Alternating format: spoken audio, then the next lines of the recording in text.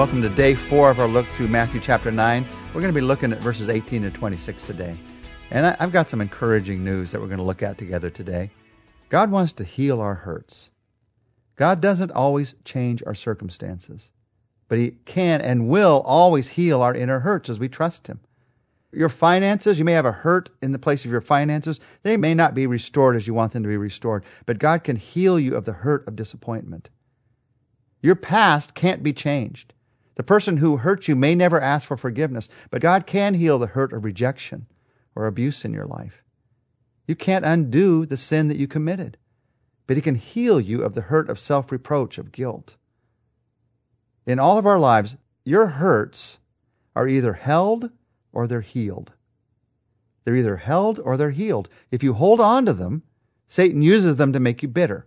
If you trust Jesus with them, God will use them to make you and the people around you better.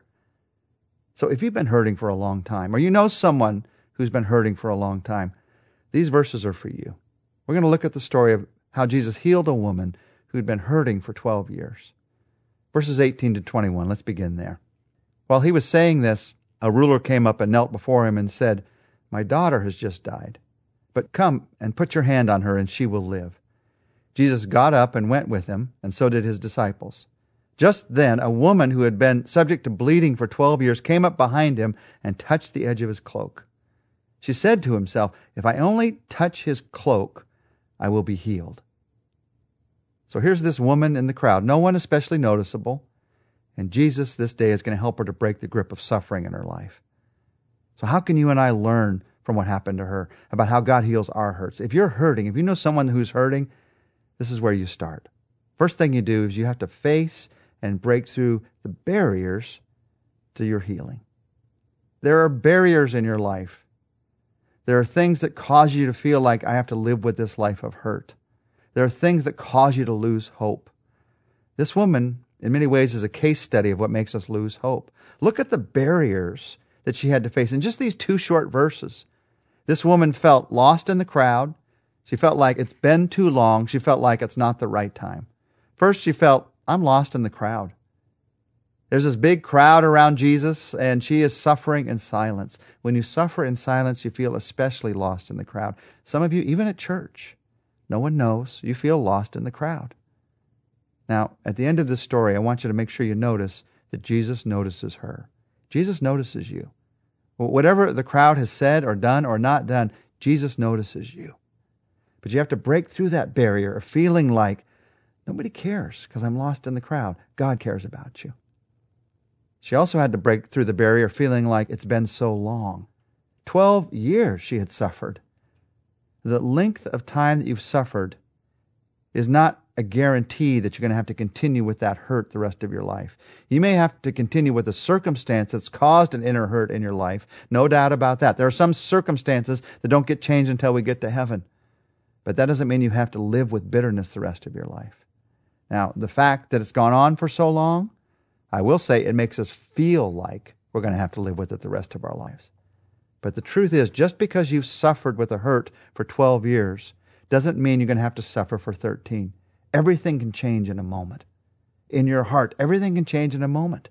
You can have a different heart, different attitude toward God about that circumstance, about that hurt, about that pain, about that thing that you did to someone else or someone did to you.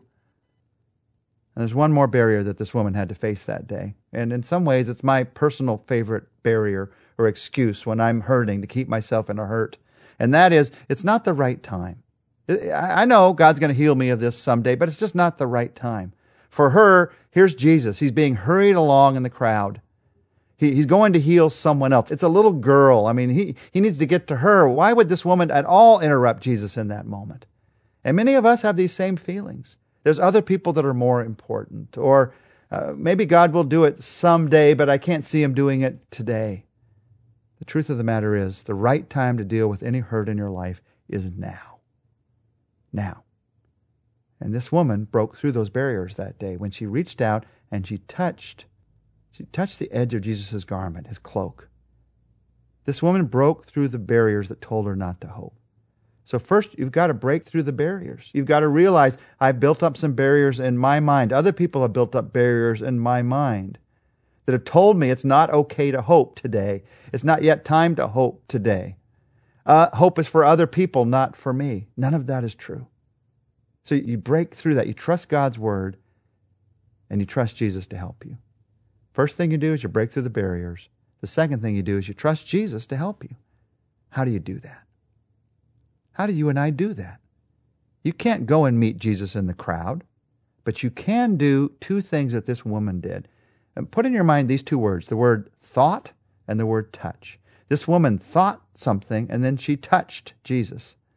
That's how you trust him to help you. It's in what you think, and it's in what you touch. She thought, if I just touch him, the battle begins in your thoughts. You can focus your thoughts on yourself, on all your faults, your failings, your fallacies. You can focus your thoughts on other people, how they've let you down. You can focus your thoughts on the past, how it's never happened, never will happen, or you can focus your thoughts on God, on God's love, on his truly great desire to love you and to help you and to bring healing to your heart.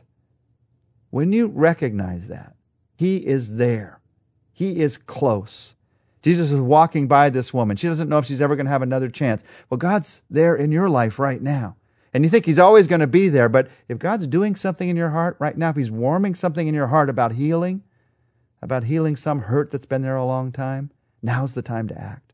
We think we're always going to be willing to act. We aren't. Now is the time to act.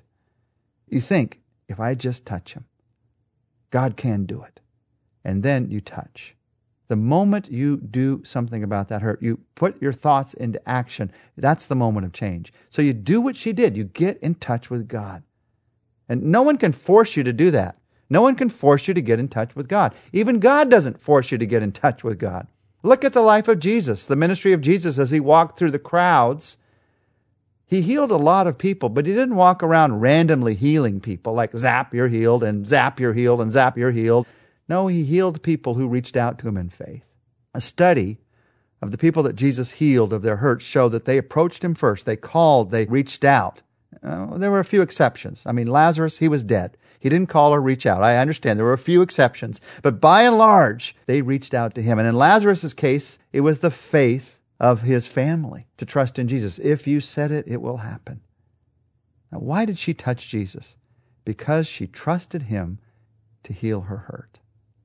She had doubts about herself. If I touch him, can I touch him? Am I willing to do this? But she didn't have any doubts about Jesus. I will be healed, she said. It's interesting here. It says she touched the edge or the hem of his garment. This is literally in that day the tassel. A rabbi would wear a garment that had tassels on the four corners. And these tassels represented the commandments of God. They actually had knots tied in them to represent the hundreds of commandments of God. In Jesus' day, it was believed that when the Messiah came, that touching the tassels on his garment would have healing power. So this is not just some kind of a show magician kind of thing. No, this is a trust in the Messiah moment. She's trusting Jesus for who he really is, God's promise of hope. Jesus heals hurt places when we trust him for who he really is. She trusted him, and look what happened because of her faith. Verse 22, Jesus turned and saw her. "Take heart, daughter," he said. "Your faith has healed you." And the woman was healed from that moment. Now it's interesting. This woman tried to do this silently, sneak up behind Jesus, touch the hem of his garment, and then walk off. But Jesus proclaimed it publicly.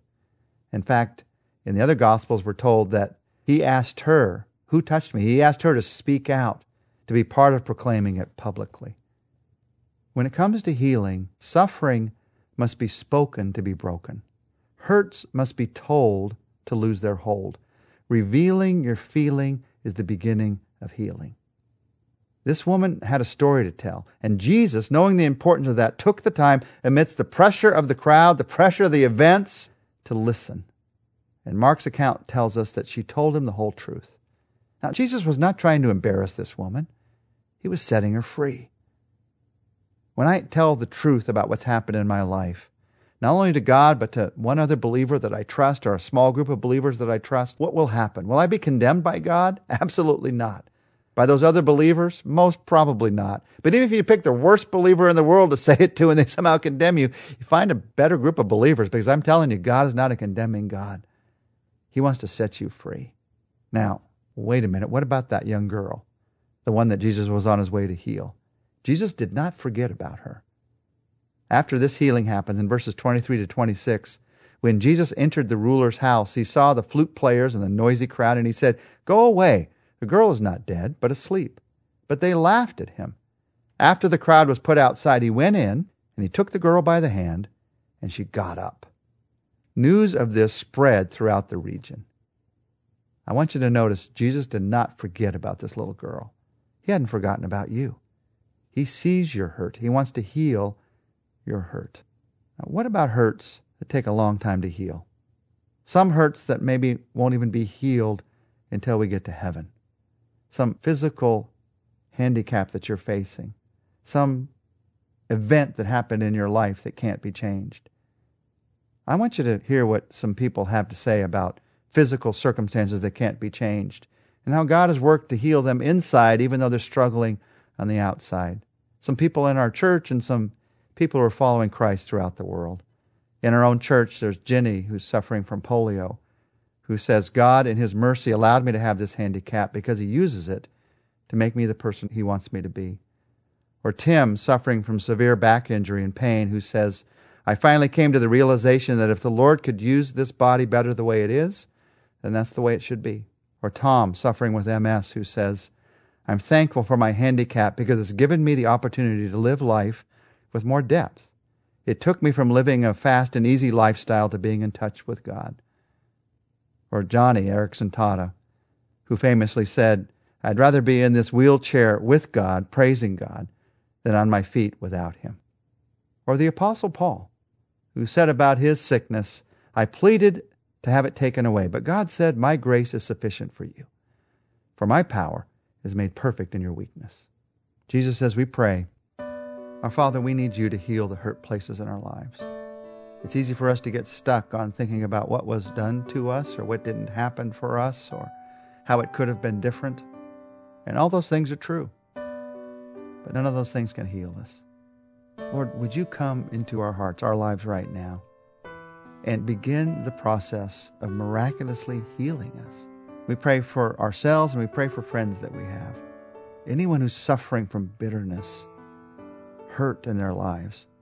And we pray that you would bring us to places of healing, places of faith, places of focus on your grace and eternity. Lord, we need you to do this. We can't do this on our own. So would you heal the hurt places in our lives, we pray. In Jesus' name, amen.